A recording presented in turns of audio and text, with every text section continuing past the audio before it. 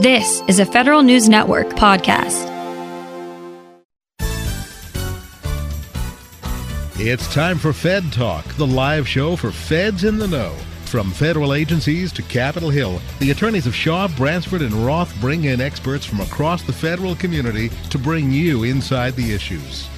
Fed Talk is meant to provide general information about legal issues. However, the views expressed in this program are not intended to provide legal counseling. Listeners are cautioned not to rely upon any statements made in resolving legal issues they may face, but instead to consult with their own attorney about specific situations. Attorneys are not engaged in providing legal services while appearing on the program and are not responsible in any manner for the consequences that may stem directly or indirectly from reliance on any statement made during this program. Good morning and welcome to Fed Talk. Today is Friday, February 12th, 2021, and I'm Natalia Castro from Shaw, Bransford, and Roth. Today we are breaking down partisan barriers with a discussion on bipartisanship in the 117th Congress and the Biden administration. Before we dive in, I want to remind everyone that Fed Talk is brought to you by Federal Long-Term Care Insurance Program. The Federal Long-Term Care Insurance Program is sponsored by the U.S. Office of Personnel Management, insured by John Hancock Life and Health Insurance Company, and under a group long-term care insurance policy. The program is administered by Long-Term Care Partners. To learn more, visit them at ltcfeds.com today. We will begin our show with an address by Michael Murphy, the director of Fix Us, an initiative by the Committee for a Responsible Federal Budget. Mike also serves as chief of staff for the committee, where he manages policy research and analysis on a variety of topics related to fiscal policy and the federal budget. Fix Us works to understand the roots of polarization to help America overcome our division and fix our governing system to achieve national priorities. Mike, thanks so much for being here today. Why don't you start us off with a little discussion on Fix Us and then recently released report on why governing is no longer good politics. Thank you, Natalia, for having me. It's really a pleasure to join you to talk about this, what we obviously believe is a very timely and important topic of overcoming our partisanship and restoring bipartisanship in Washington. So as you said, I run an organization effort called Fix Us. What we are focused on is engaging Americans to better understand and address our divisions, our distrust, our dysfunction within our democracy that is inhibiting action on a range of issues, including budget policy, but obviously not exclusively on budget policy. So let me get a little bit more into that about Fix Us, and then certainly this report that you mentioned, which we're really excited to talk about. So let me explain a little bit more about Fix Us. The best way that I can explain what Fix Us is in its name. Okay, Fix Us. Okay, what Fix Us means to denote two things. First is it's a group of Americans who believe that we have a lot of problems to face in this country, but we're not going to do it until we fix the problems within our country, our internal divisions, our distrust, our dysfunction in our democracy. The second meaning of Fix Us, however, is that we also believe the fix is us. Okay, the fix is actually each and every one of us and how we choose to engage, because there is no silver bullet to fix the problems facing our democracy. It really is going to take hard work, each citizen engaging to create a better future. Now, what we do is we create through Fix Us a variety of opportunities for societal leaders and citizens to engage in being part of that process of overcoming those divisions. We do that through a variety of activities, through issuing reports, issuing analysis, convening events and discussions of citizens that bring attention to that problem. That's what this report I'll speak to about in a second. Secondly is we build and engage groups of citizens locally and nationally to draw attention to these issues. We have several state chapters around the country as part of Fix Us that are bringing attention to these issues and their root causes, as well as engaging them in a national dialogue, okay, about what are the biggest problems facing the country, what are some big solutions we need to put on the table to overcome our divisions as a key part of what we do. And third thing we do is we partner for progress. I believe on the show today, you'll have other organizations that are working to address our polarized political climate.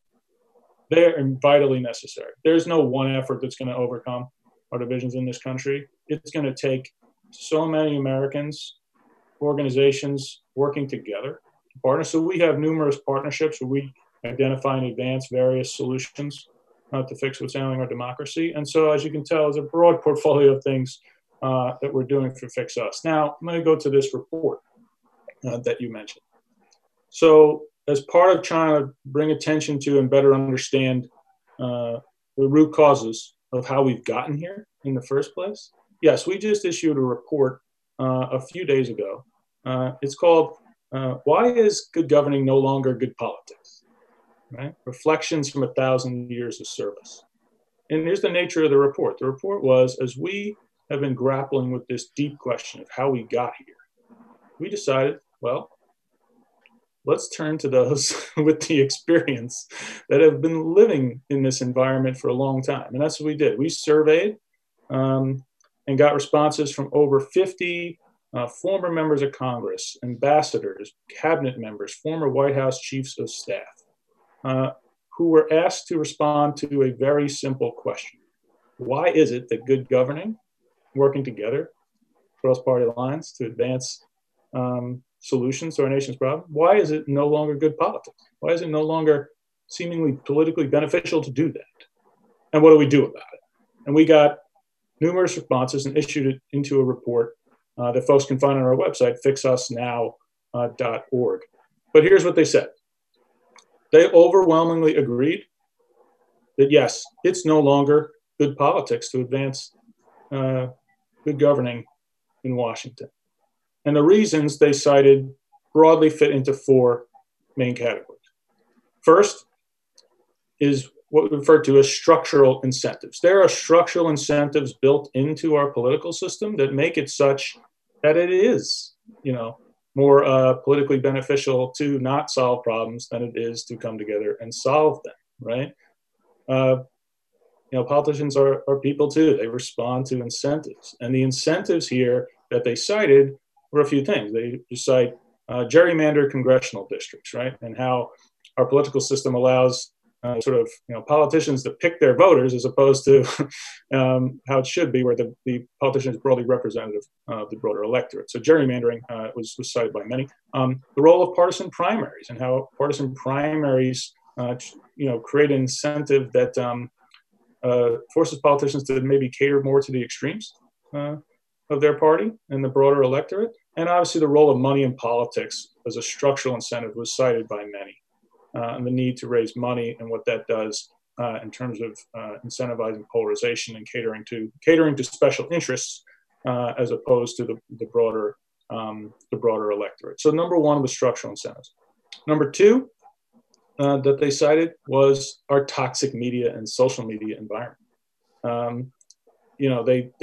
Many of those with the experience for several decades cited that there used to be only a few news networks where people got their news. Now there's a proliferation of cable outlets and obviously social media information outlets where people can kind of pick their own news that aligns with their opinion. It has created an environment of echo chambers where people are kind of have their own set of facts. And those who experienced sort of cited the idea that it's kind of hard to have productive good governance conversations in Washington. You can't even have agreement on a shared set of facts. And they believe that the toxic media, social media environments are a core contributor to that. The third bucket had to do with the role of individual elected officials themselves and how they act, what they do on a day-to-day basis in terms of the hard work of building relationships across the aisle. A lot of the former elected officials, cited the fact that just people don't have to spend as much time in Washington anymore and build those relationships. And that's really key, right? Relationships and practicing the art of compromise and what that looks like. They really emphasize that in a lot of their responses. And the last and final bucket, perhaps most importantly, is they all cited the need for citizen engagement.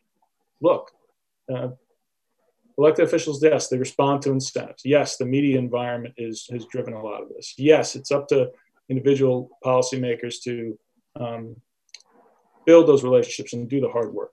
But it's also up to each citizen to engage in this process. to hold elected officials accountable that are not working across the aisle, for citizens to get engaged, to get educated on the issues. And they also cited the need for broader civic education in that regard to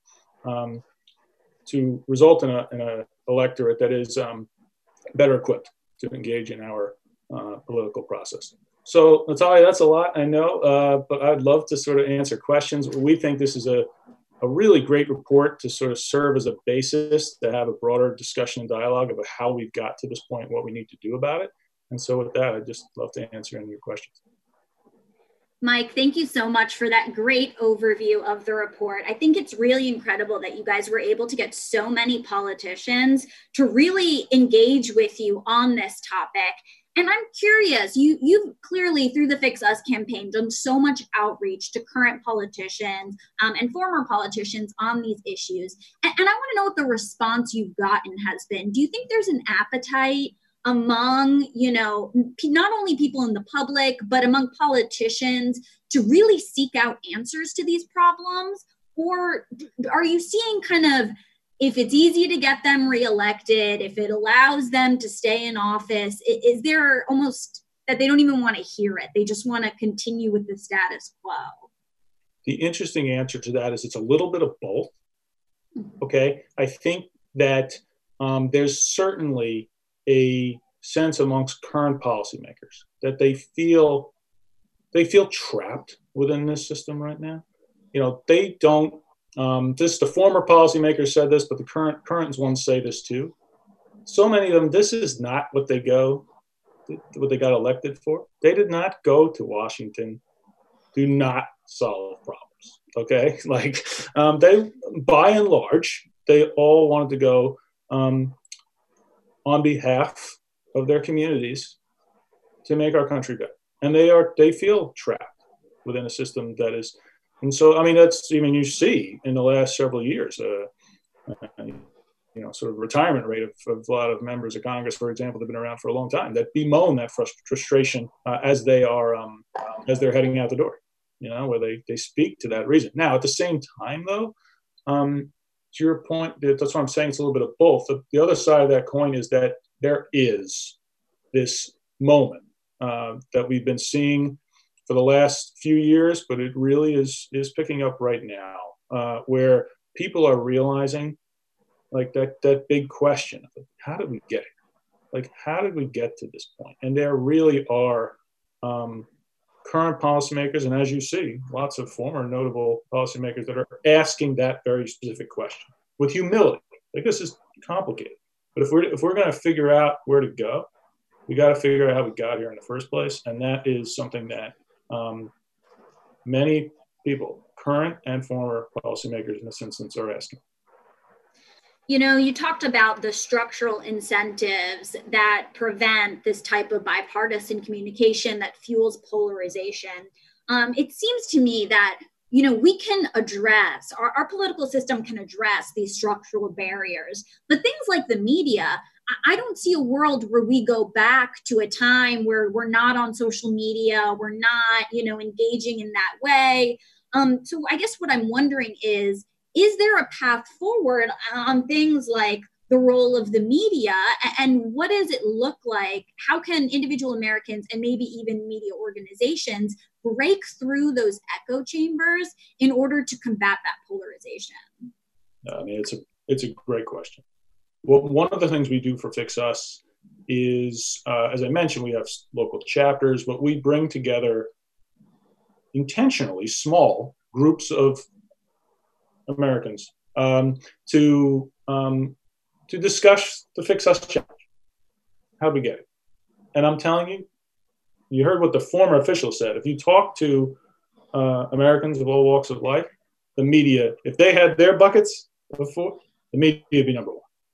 They just say, I don't know how we're going to get past this. It's your point, Natalia. How are we going to get past this if the media, because they don't see an easy path out of it. So your point is a central one. That's my point here.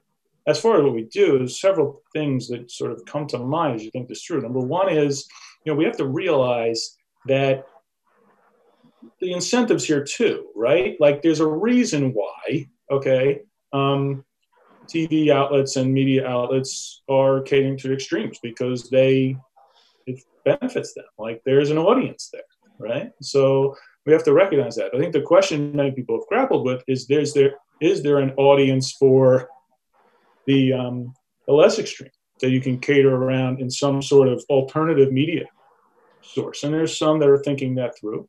We don't have a specific answer on that at Fix Us, but there are some that are trying to think there was an alternative media source. The other thing that I think is related and relevant to this is, we are living through over the last year, and certainly for some time to come here, in this virtual environment that we've been living through and during the pandemic, via Zoom and all others. It is allowing opportunities for mass connection of people across political divides that has not occurred before. And we've been doing a lot of that through Fix Us, where we bring together, as I mentioned, groups of citizens from all different states very easily to talk about issues, fact-based discussion. And I think that kind of broader citizen dialogue at scale, okay, is really going to be part of the solution. If you allow those forums where people can come together outside of the media and social media filters to actually talk, engage with each other, that's the long, hard work of how you kind of overcome some of those media dynamics. That's a great point. I think this overall theme of, breaking out of the echo chamber and starting a dialogue on these issues is very important and is definitely an overall theme of the Fix Us report and some of the work that you guys are doing. We need to stop here for our first break, but I really want to thank Mike for joining us and introducing us to the Fix Us initiative. He mentioned the website that you guys can visit to learn more. Please check that out. Mike, this has been a really great conversation starter, and I'm excited to continue it with the rest of our panelists. Thanks for joining me. Make long-term care insurance part of your retirement plan. Long-term care is expensive, and it's not covered by traditional types of insurance plans. With benefits designed specifically for the federal family, the Federal Long-Term Care Insurance Program offers a smart way to help protect savings and assets and remain independent should you need long-term care services someday. Start planning for the future. Take the next step and visit ltcfeds.com today. That's ltcfeds.com.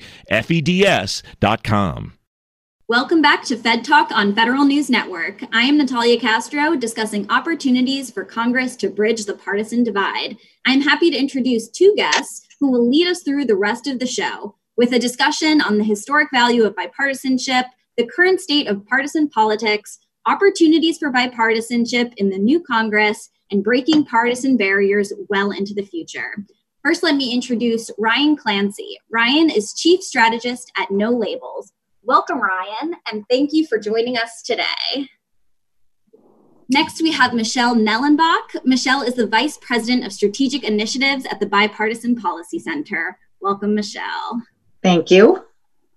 Now, I want to give you guys an opportunity to start off the show with an introduction of your organizations. A lot of people inside the Beltway have heard of both No Labels and the Bipartisan Policy Center, but I would like you guys to give us your introduction for your organizations. Michelle, let's start with you.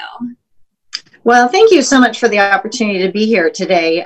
The Bipartisan Policy Center was founded about 13 years ago, really is an energy project, and we have morphed into a think tank with policy projects in a number of areas, including immigration, energy, healthcare, the federal budget, elections, infrastructure, technology. And the goal of the organization is really to bring together proud partisans to try and find areas of agreement on policy issues. So we were founded by 4 former Senate Majority Leaders, 2 Republicans and 2 Democrats. We encourage folks to bring those partisan IDs into the room, but with the mindset that we're here to find agreement and work together to find some constructive solutions for these pressing policy issues. So we've got a deep bench of former political and elected officials and have, like I said, a wide swath of policy expertise. So thank you for the opportunity to be here today. One of the things I find so interesting about the Bipartisan Policy Center is that partisan seems to have gotten a bad rep in Congress. We always talk about how bad partisanship is, and no doubt we will talk about that in this show, but the Bipartisan Policy Center really does say it's okay to be partisan as long as we can also find opportunities to come together and acknowledge that not everything has to be partisan, and it gives us the opportunity to come together almost despite some harsh partisan affiliations. And I think that's very... I'd like to say that we kind of mimic what Congress is supposed to do. There was a time where you brought your Democrats and Republicans, went into a room and they debated policy issues and they came out with solutions. And usually those solutions that were founded on compromise and getting to agreement were the best ones for the country and have been sustainable over the years. And so I like to think that BPC were kind of modeling that ideal behavior. Absolutely. That's a really interesting way to put it. And I know that in just a couple moments, we're going to dive a little bit into that or historical process and the value of that type of compromise. Ryan, from No Labels, give us a little introduction to your organization and what you guys do. Sure. Thank you so much. And, I often think of what we do as it's the flip side of the coin that, Michelle and their team are working on. Is they're producing so much great policy work. A lot of what we do is trying to get some of the politics and the process right, where you could actually get to a point where leaders could embrace some of these kinds of smart policies. So, our big focus is Congress, and in particular on trying to build a bipartisan governing coalition of Democrats and Republicans. As you noted, the Problem Solvers Caucus, which is 56 members evenly divided between the parties, that's really been the major project of ours over time. But we've started to bring together a group of 8 senators who are working regularly with one another. And now we've even been hosting monthly bicameral meetings in which you have House and Senate members from both chambers, or both parties, working together, which is really unusual, but it's really produced some meaningful results. So I think if you look at that COVID-19 relief deal that passed at the end of December, I think you could say that was a moment where you just had leaders in both parties sniping at each other's for months, getting nowhere. And it was really the rank and file bipartisan members who took the initiative, came up with a proposal and forced it to the table. And we hope that's what the model would be going forward here. Yeah, and I know we're going to talk a little bit more about the COVID relief issues, but it is a great reminder for everyone that it was a bipartisan group that introduced that bill and really helped get it to the finish line after months of negotiations. Data from Pew Research indicates that since the 1990s, Americans have gotten increasingly polarized, which seems to provoke the question, have Americans forgotten about the value of bipartisanship? Can each of you speak to the historic value and why it matters today? If you look at the 20th century, you look at every big thing you can think of that passed. Social Security, Medicare, Civil Rights Act, the interstate highway system, and not just things Democrats would like. Tax reform in the 80s under Reagan, Social Security reform, welfare, and a balanced budget in the 90s. All of it was bipartisan. Well, why is that meaningful? I mean, it's not just a sort of historical trivia. It's that when you do things that way, they tend to stand the test of time. They tend to last because there was a process where the elected officials really worked to get to a good policy. And then when it passed, it sent a signal to the country that, hey, we collectively decided that this is what's best for the country for a while, and this is going to be settled. And now we're going to move on to something else. When you do what we've done for this last decade, nothing is ever settled. So, Donald Trump passes massive tax cuts with only Republican votes 7 years earlier. Democrats passed the Affordable Care Act with only Democratic votes. And what happens? So the ACA passes, House Republicans try to revoke it 70 times, governors try to chip away at it, right? Same thing with the Trump tax cuts. It'll be one of the first things on the chopping block if Democrats can do it. And so there is a cost to that. There's a sort of ping pong where we make these massive changes to how our lives are run, to the decisions we can make. based on whoever wins an election every 2 or 4 years. And that's not the way it's done historically. That's not the way we should be doing it now. And that's really what we're fighting to change.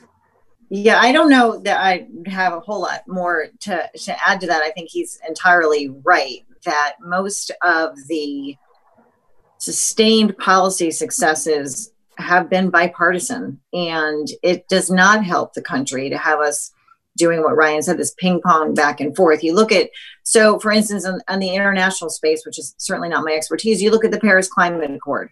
Obama had us in, Trump took us out, Biden's putting us back in. Well, that doesn't help our industries that have to try and address greenhouse gas emissions. It doesn't help us with international relations because they don't know from one day to the next what our policies are going to be. And so we really do need to find a way to get back to bipartisan discussions and agreement for consistency for the American public, for the folks that the government is regulating, for our international partners. I mean, I think it's key to having a productive, sustained government that really does meet the needs of its people. Yeah, so it's interesting. In some of my work, we deal with executive agencies. And one of the things that we've seen with just the huge reversals from the Trump administration to the Biden administration is a difficulty in having our federal agencies pivot so immediately. I think it was interesting, Michelle, you talked about how industry and the American people feel that as well. When we do this political ping pong, it can be very difficult for our bureaucracy even to make those adjustments so quickly.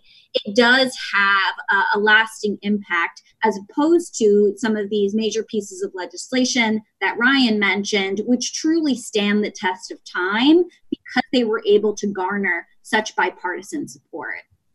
And Natalia, if I could just add one point to that, I think one of the things that sometimes gets lost on people is look, you are dealing with this every day when you see these rapid changes that happen at the executive agencies.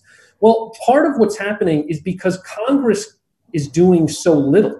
The void is getting filled by the executive branch. So you now have this trend where so many of President Biden's executive orders were just undoing something Trump did. So many of Trump's executive orders were just undoing something Obama did.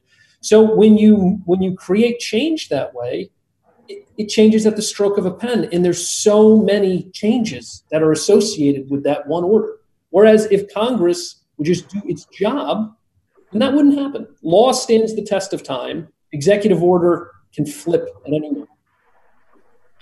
Yeah, absolutely. And I think that gives us a good opportunity to turn now to the current Congress. In the 117th Congress, we have a 50-50 split Senate. We have a House that has 221 Democrats with 210 Republicans. We have a lot of really close, majorities. And I want to start with a discussion on the 50-50 Senate and what it means to have that type of a split. I'll start with Ryan. What are your thoughts on the current state of the Senate? Well, I mean, it's the kind of thing that you'd look at from the outside and say, well, gee, what a forcing mechanism for bipartisanship. They have to work together. They have no choice. I think the problem is that there is this instinct now that when people in Washington are confronted with the possibility that I might actually have to work with someone with the other side, instead of going forward and actually trying to do that, what they start doing is say, how do I find a procedural workaround so I don't have to do that? So let's get rid of the filibuster. Let's stretch the definition of what should be in budget reconciliation beyond all recognition. So I can force all kinds of things that really never belonged in that kind of bill in there. And if they would just take some of the time they spent, probably pushing their staff to find some weird historical precedent from 40 years ago that lets them push the envelope and do something procedurally, why don't you just call your colleague on the other side and try to work out a deal? Be a much better use of their time. So I do think, though, that there's been a lot said about this. It does kind of empower the moderate middle. I said this at an event the other day, you can't pick up the paper and not hear about the power that Joe Manchin or Susan Collins now has as a moderate Democrat and a moderate Republican, because they really can shift the debate. You're seeing some of that with this reconciliation conversation and what exactly should be included in it. I'm a little bit more optimistic that I do think it forces them to work together, at least in the Senate, because it's 50-50 and the filibuster for now is still in place, thankfully. But I do also think that there is an element to this about the voters themselves where they need to be supportive of their members doing these things. Like, it should be a good thing when a member says, hey, I just introduced this bill as a Republican and my lead co-sponsor is a Democrat. That's the kind of thing that should get them praise from back home.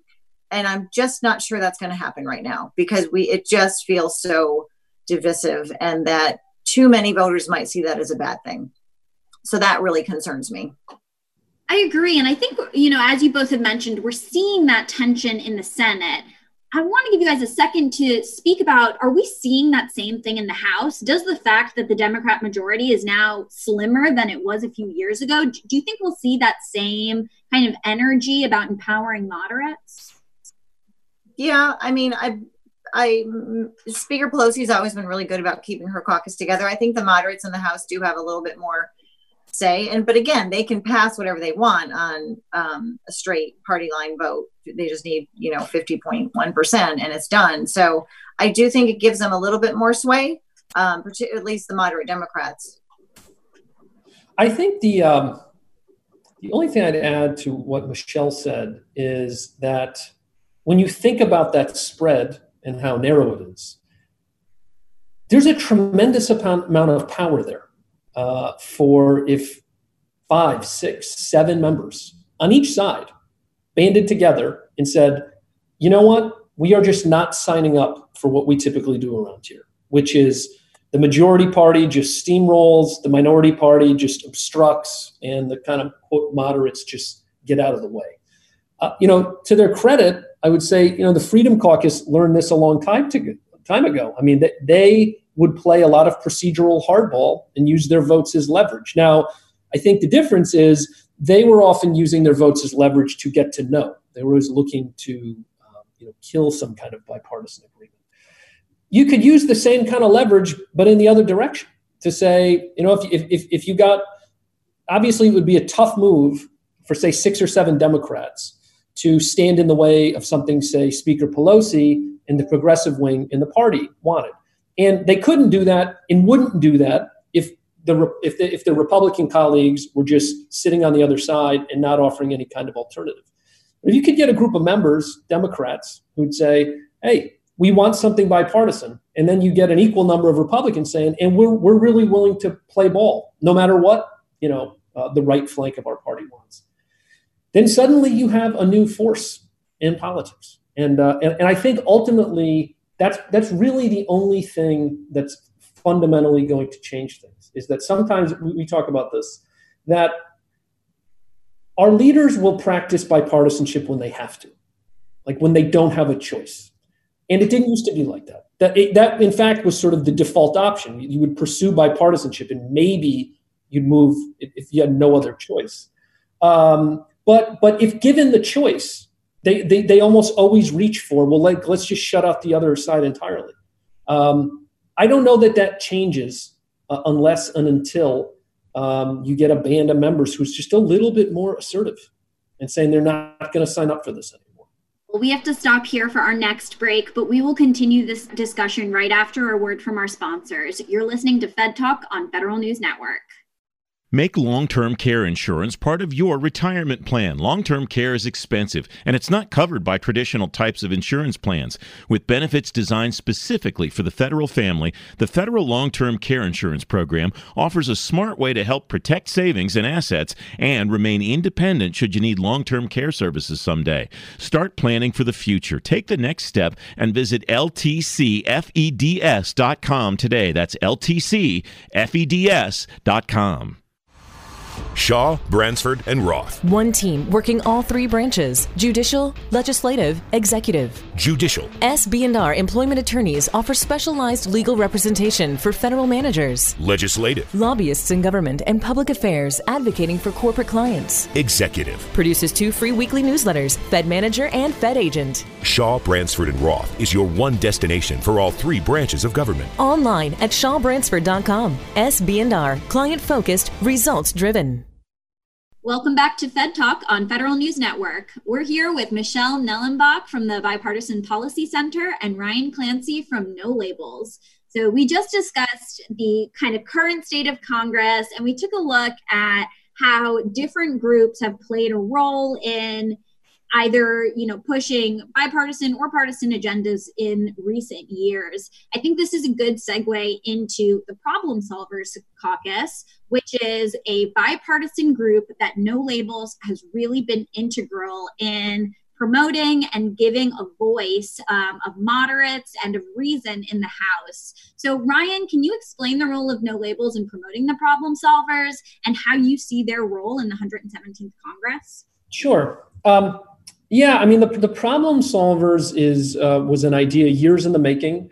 It really started out with No Labels just organizing meetings. I'm talking 6-7 years ago. And it was really just to try to find a way to build trust among members. But one of the things that was shocking as we talked to members is they would tell us things like, for example, when a new member comes in, they have orientation, just like the first week of college.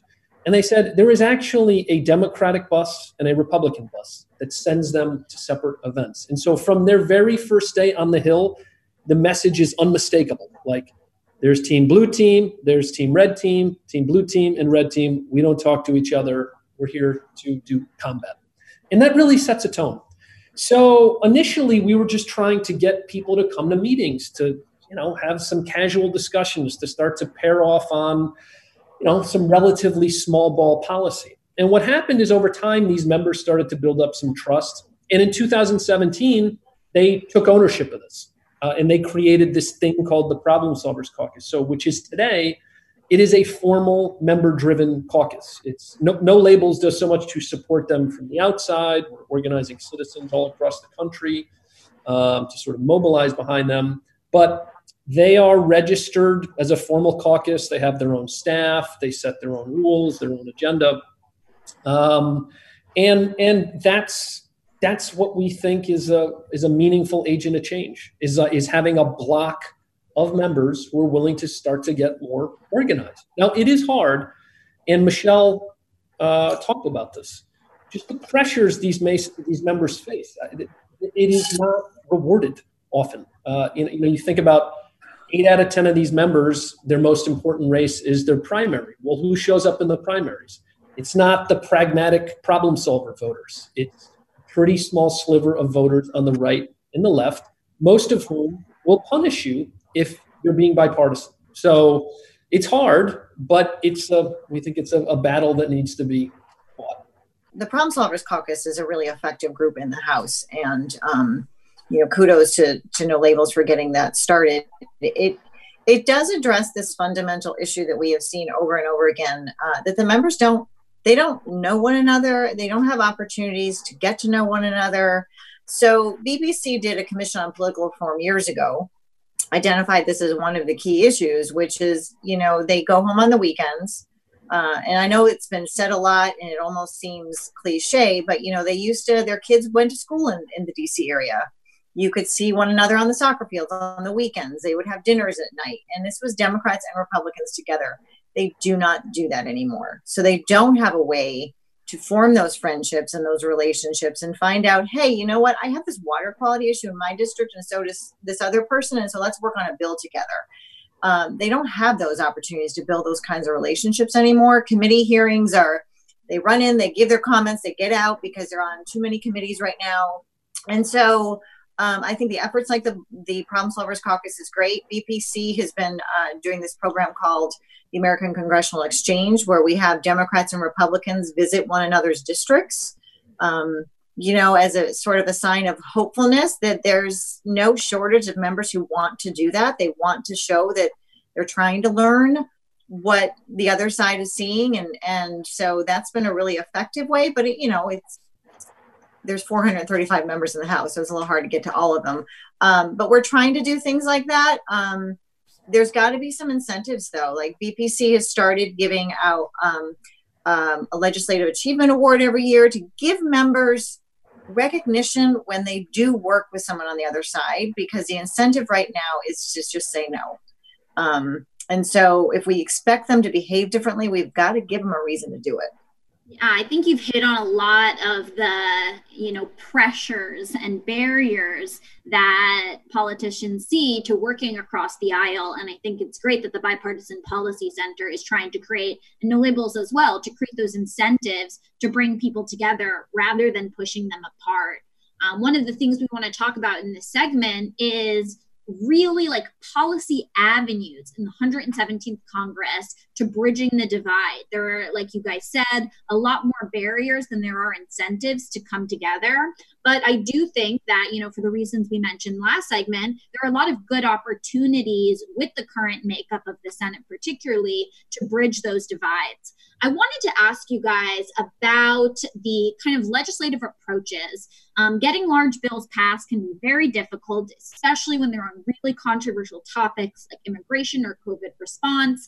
But some have seen that smaller piecemeal legislation has a better opportunity to make headway on big issues. What do you guys think of these approaches? And do you think we'll see more piecemeal versus large comprehensive legislation in this Congress? Well, you look at the end of every Congress and it's big, massive bills that pass. That's what they had to do at the end of last Congress. And truthfully, it created a lot of questions when they combined the COVID relief with the appropriations bills, and people outside of DC didn't fully understand that that's what had happened. And we didn't put foreign affairs aid in the COVID relief bill. But so I think they will try and do some smaller bills. I think that's a good way for members to kind of get some credit for doing things. But at the end of the day, they're going to package it all together at the end of the Congress or at the end of the year, because that's the only way they can get these things done, is to be forced with a deadline. I do think, though, that you'll see a big infrastructure bill. They will do a highway bill, which involves in the Senate 4 committees and in the House several. And they are able to do that every 6 years or so. So that should happen. So there are some bigger ones they can do. The other problem you have with the smaller ones is in the Senate is getting floor time. Especially once appropriations start, it's hard to get floor time. And so it's easier to just wait and try and package everything together. So I'm not really sure which way they'll go. Ryan might have better insights. Yeah, I mean, I actually think that these huge bills are the enemy of bipartisanship. They make compromise impossible. In this current moment, maybe 30 years ago, it would make sense. But, I think if you take a look at an issue like immigration. So there's a classic example. If you just take one little issue, it's not a little issue, it's a big issue, but one piece of it, the Dreamers. There is such broad bipartisan consensus to fix this issue. Nobody thinks we should be throwing out 800,000 kids who came here when they were 4 years old. Everybody wants a solution, but here's the problem. Everybody realizes that, well, yes, I want that solution, but that's a bargaining chip that I could get something else. So if I'm a Republican, maybe I think, well, gee, if I solve the standalone Dreamer issue, then I won't get the support I want for, more border aid funding. And that's what happens with everything. And so I understand that instinct is that you want to keep your bargaining chips. But the problem is then as a consequence, every single fight becomes this titanic battle over everything we all believe in. Right? The more stuff that's in a bill, the more surface area there is to hit at it and find things you don't like. And if you think about the way these bills come together, they're typically so slapdash. They're full of technical errors that they have to come back and they're supposed to fix later, but they never do because they can never get bipartisan support to actually do it. So I think if they could just get some piecemeal victories, one, you would actually get some successes, which would be good on their own. Two, I think it would start to actually build some momentum. that I think there's a sense where, you don't go from zero to comprehensive immigration reform overnight. You have to kind of build some trust and exercise those cooperation muscles a little, and then you build up to the big stuff. So I would like to see more stuff moving to use a baseball analogy, let's hit some singles and doubles, and maybe we'll get the home run eventually.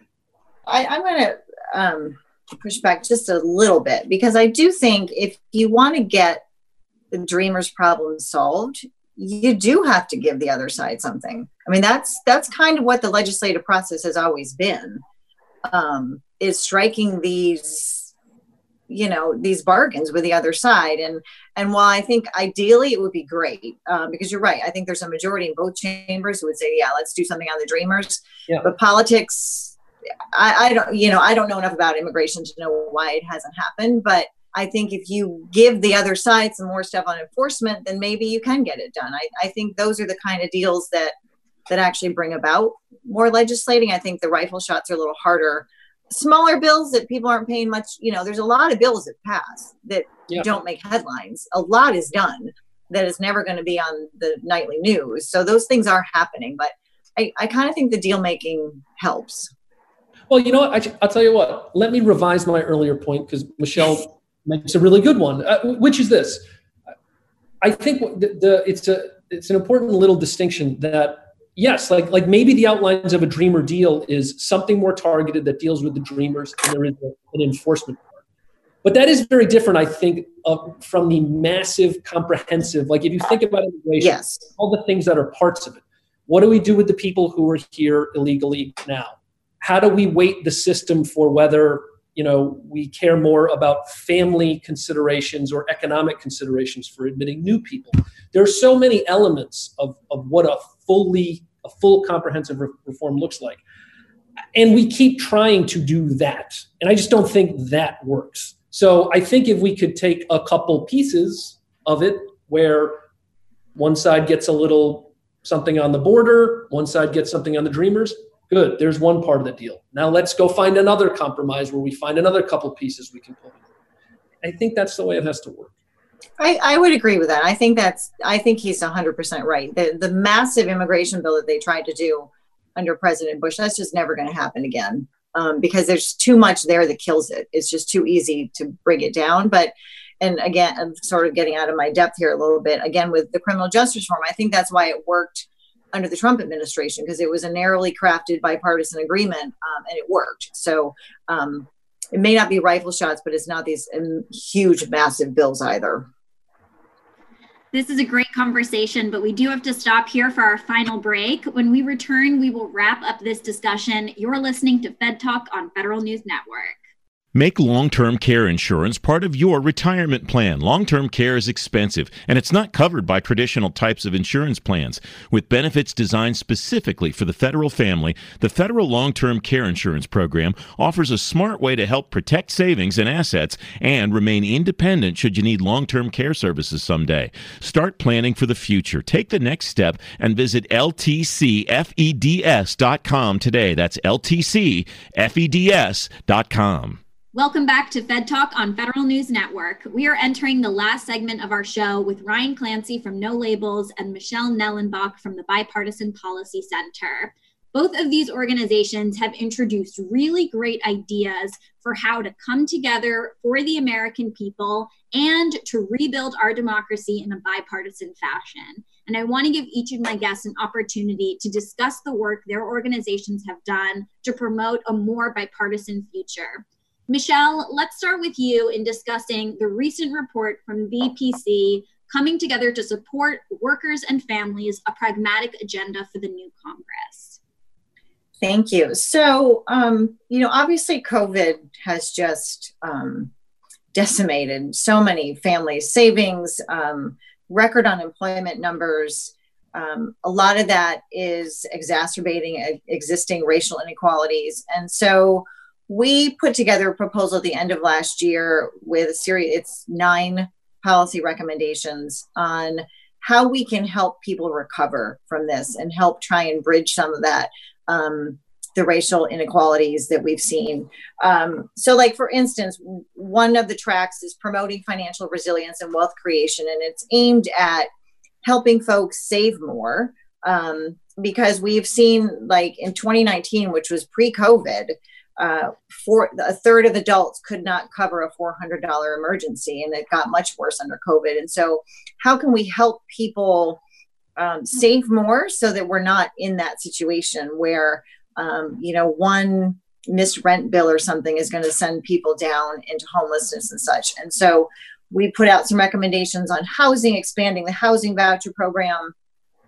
One of the other tracks is supporting work and expanding opportunity. This would be expanding the earned income tax credit, which is very effectively shown to support folks getting out of poverty, expanding Pell Grant eligibility, and continuing the paid leave provisions from the CARES Act. And then the final tranche is helping children and families. We all know the impact this has had on children, and the closure of daycares. It has really exacerbated, made it harder for women to stay in the workforce, or a parent, but mostly women, what we're seeing. And so we have some of our recommendations are, again, to increase the Child Care Development Block Grant, to do apprenticeship programs for child care providers, and extend the child care tax credit. So those are just a few of the ideas we had that really might help bring some people through the COVID economic downturn a little bit, help them get through this a little bit better. And we think we can get bipartisan support for all of those. None of them are radical ideas. They are all aimed at helping families save and support children. And so we do think there can be some bipartisan agreement around them. It's interesting. We started this show mentioning how the huge COVID relief package that passed in December after such long negotiations was a bipartisan group that worked together on the plan and introduced the plan. And what I really like about, you guys call it the pragmatic agenda for the new Congress, is it really builds on that energy of, we are experiencing a national crisis that requires different areas of Congress to come together and create ideas to really rebuild the American people when they need it.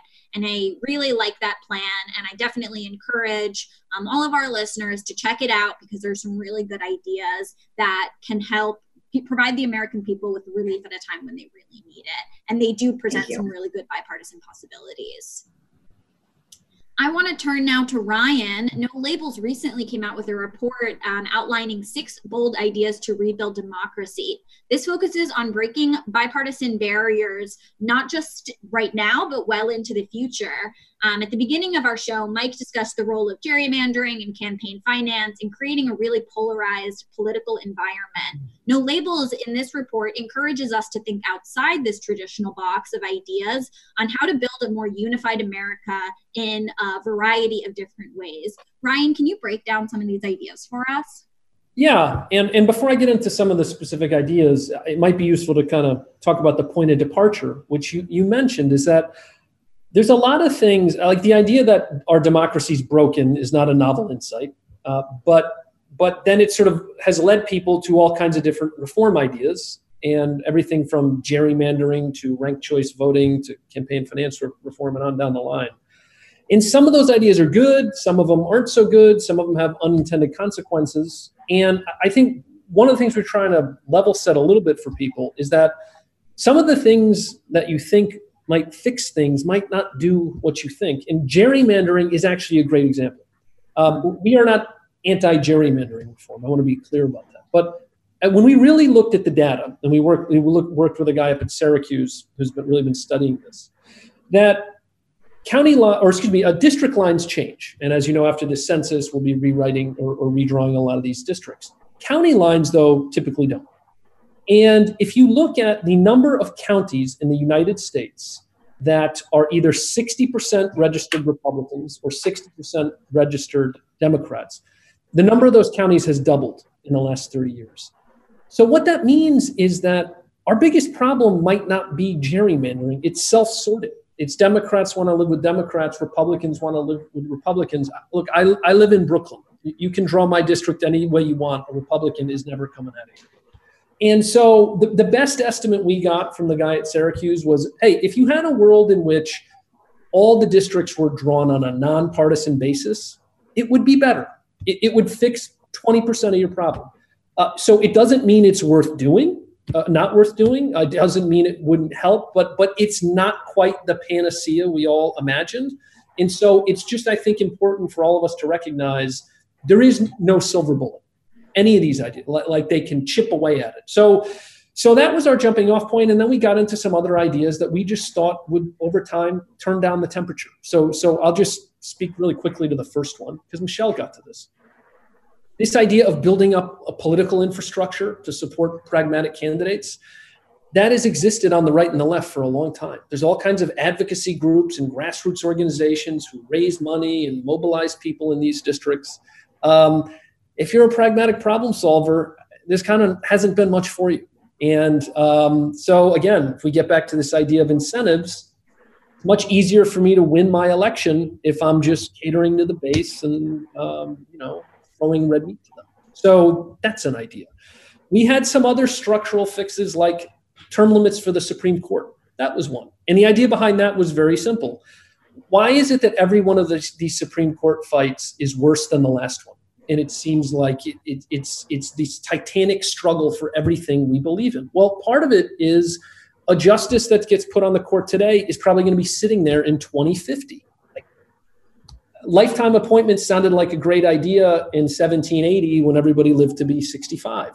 Maybe not so much when we're all going to be living to 90 or 100. So that's just a flavor of some of the, ideas that people don't maybe talk about enough, but maybe if they talked about more, it could start to move things in a better direction. Again, I think this was a great report, and I highly recommend our listeners check it out, because what it really does, as Ryan mentioned, is encourage us to think outside the traditional box of why do we have such partisan divides, and how can we rebuild them.